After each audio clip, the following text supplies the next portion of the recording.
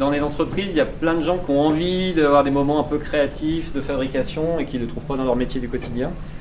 Et là, tu viens, tu veux faire, tu fais, tu repars avec, quoi. Voilà, je te dis pas contacte Robert de l'unité 12 qui va t'aider peut-être à faire ton truc.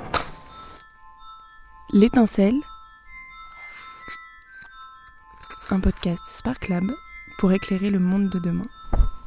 Pour pouvoir se développer et s'adapter à un monde en pleine mutation, les entreprises ont besoin d'innover.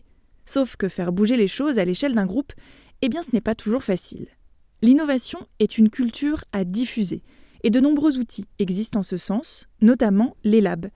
Des laboratoires consacrés à l'innovation, on parle alors de lab Inno, mais aussi à l'expérimentation avec les Fab Lab ou à l'apprentissage avec les labs Open Innovation.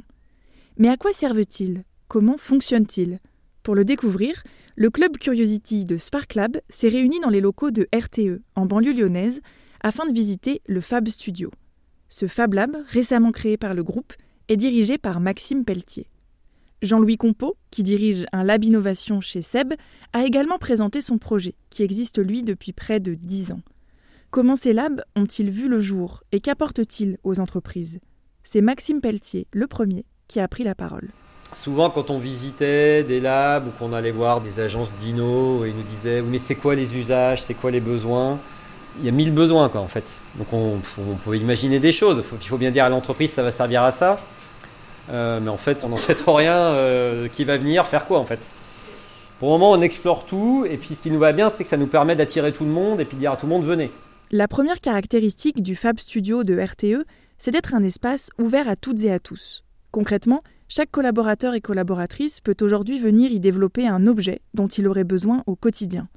Le Fab Lab est en effet né d'une volonté de l'entreprise de faire appel aux bonnes idées de ses salariés. Oui, dans quel contexte d'entreprise ça s'inscrit ? Quand même, c'est important. Donc d'abord, là, il y a écrit Ginov. Ça, c'est notre plateforme d'innovation participative qui existe depuis 10 ans. D'accord ? On en est à 8000 contenus qui ont été partagés par les salariés. Donc il y avait déjà ce contexte-là qui existait, qui était quand même très favorable. Avant qu'on existe, nous, Fab Lab, on avait notre grand frère qui s'appelle le Dev Studio. Donc ça fait 5 ans qu'eux, ils accompagnent les salariés pour qu'ils créent leurs propres outils informatiques. Et puis donc après est arrivé le projet du campus, où l'entreprise a dit, sur le campus, il y aura un musée, il y aura un Fab Lab. Le Fab Studio a ainsi été créé, et Maxime PELLETIer en est devenu le manager. C'est en accueillant les premiers employés qu'il a découvert quels seraient les usages réels de ce Fab Lab. Moi, ce qui m'a surpris, c'est à quel point ça marche avec des gars du terrain, quoi. Ouais, les mecs, ils sont toute la journée en haut des pylônes, quoi. Il y en a, et ils viennent ici et ils accrochent direct, quoi. Ils viennent faire des choses, donc ça, c'est quand même remarquable. Il y en a qui nous disent, ça m'a permis de gagner énormément de temps parce que vous nous avez posé les bonnes questions. 2 jours après, on est allé le tester sur le terrain, le montrer. Donc ils ont franchi plein d'étapes qu'ils auraient mis beaucoup de temps à franchir ou qu'ils n'auraient pas pu franchir. Il faut dire que, vous voyez, aussi pourquoi ils fabriquent plein d'objets ici, c'est que le gars qui se dit « moi je veux mes 4 signalétiques pour mon local », si tu lui réponds « passe une commande et trouve du budget », le mec il le fait jamais, quoi. Alors que là il vient, il le fait, je ne l'ai pas dit mais c'est... Nous, tout ce qui est là, c'est gratuit pour les salariés, quoi. Depuis la création du Fab Studio en 2020, différents prototypes ont ainsi vu le jour. Il y a celui qui facilite le travail des agents au sommet des pylônes.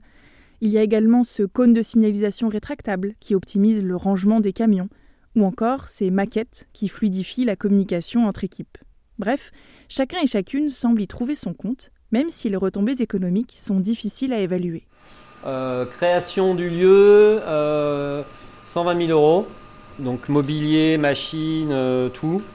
Donc nous on a acheté impression 3D, découpe laser, découpe vinyle, enfin voilà. Les machines qu'on voyait dans tous les labs, tous les Fab Labs, on les a achetées. Et puis on a sur certains projets essayé de chiffrer combien ça faisait gagner. Mais c'est quand même compliqué ça, parce que le gars qui passe de j'ai 2 paires de gants à je suis à l'aise et je suis en sécurité, qu'est-ce qu'on y gagne ? Le stagiaire qui a mieux compris pendant son stage, c'est hyper dur d'objectiver tout ça, quoi. Si RTE a souhaité absolument développer un Fab Lab sans même savoir quelles seraient les retombées réelles, c'est que, vous vous en doutez, l'expérience a été fructueuse ailleurs. Avant de créer le Fab Studio, Maxime PELLETIer a en effet rendu visite à d'autres labs pour découvrir leur fonctionnement et bénéficier de leurs conseils. Il a notamment rencontré Jean Louis COMPEAU, responsable du Fab Lab, le lab innovation du groupe SEB, opérationnel depuis 2014. Il faut percevoir le Fab Lab comme une entité qui est une sorte d'agence interne d'innovation au service des équipes innovation du groupe. Chez SEB, donc, des équipes innovation sont formées de 3 métiers principaux, marketing, design, recherche. Et nous, notre job, c'est vraiment d'aider ces équipes à fonctionner au mieux. Mais au tout départ, ce qu'on a voulu faire, nous, c'est créer un Fab Lab au sein du groupe. Alors pourquoi on a voulu faire un Fab Lab dans le début des années 2010 ?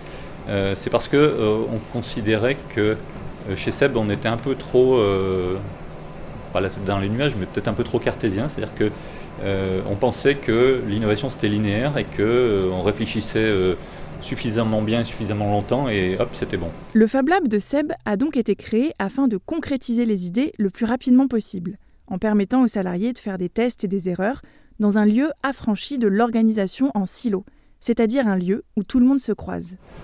On est allé interroger les équipes innovation du groupe, les métiers que j'évoquais tout à l'heure, et ces équipes-là nous ont renvoyé quelque chose de très très différent de ce qu'on imaginait faire. Ils nous ont demandé de faire beaucoup plus large, c'est-à-dire de s'occuper, de les aider à faire ce qui était avant la matérialisation, avant le prototype, et ce qui était après. Et quand on a vraiment rassemblé tout ce que les équipes nous renvoyaient comme besoin, on s'est retrouvé avec ce cycle-là qui est quelque part un cycle de design thinking.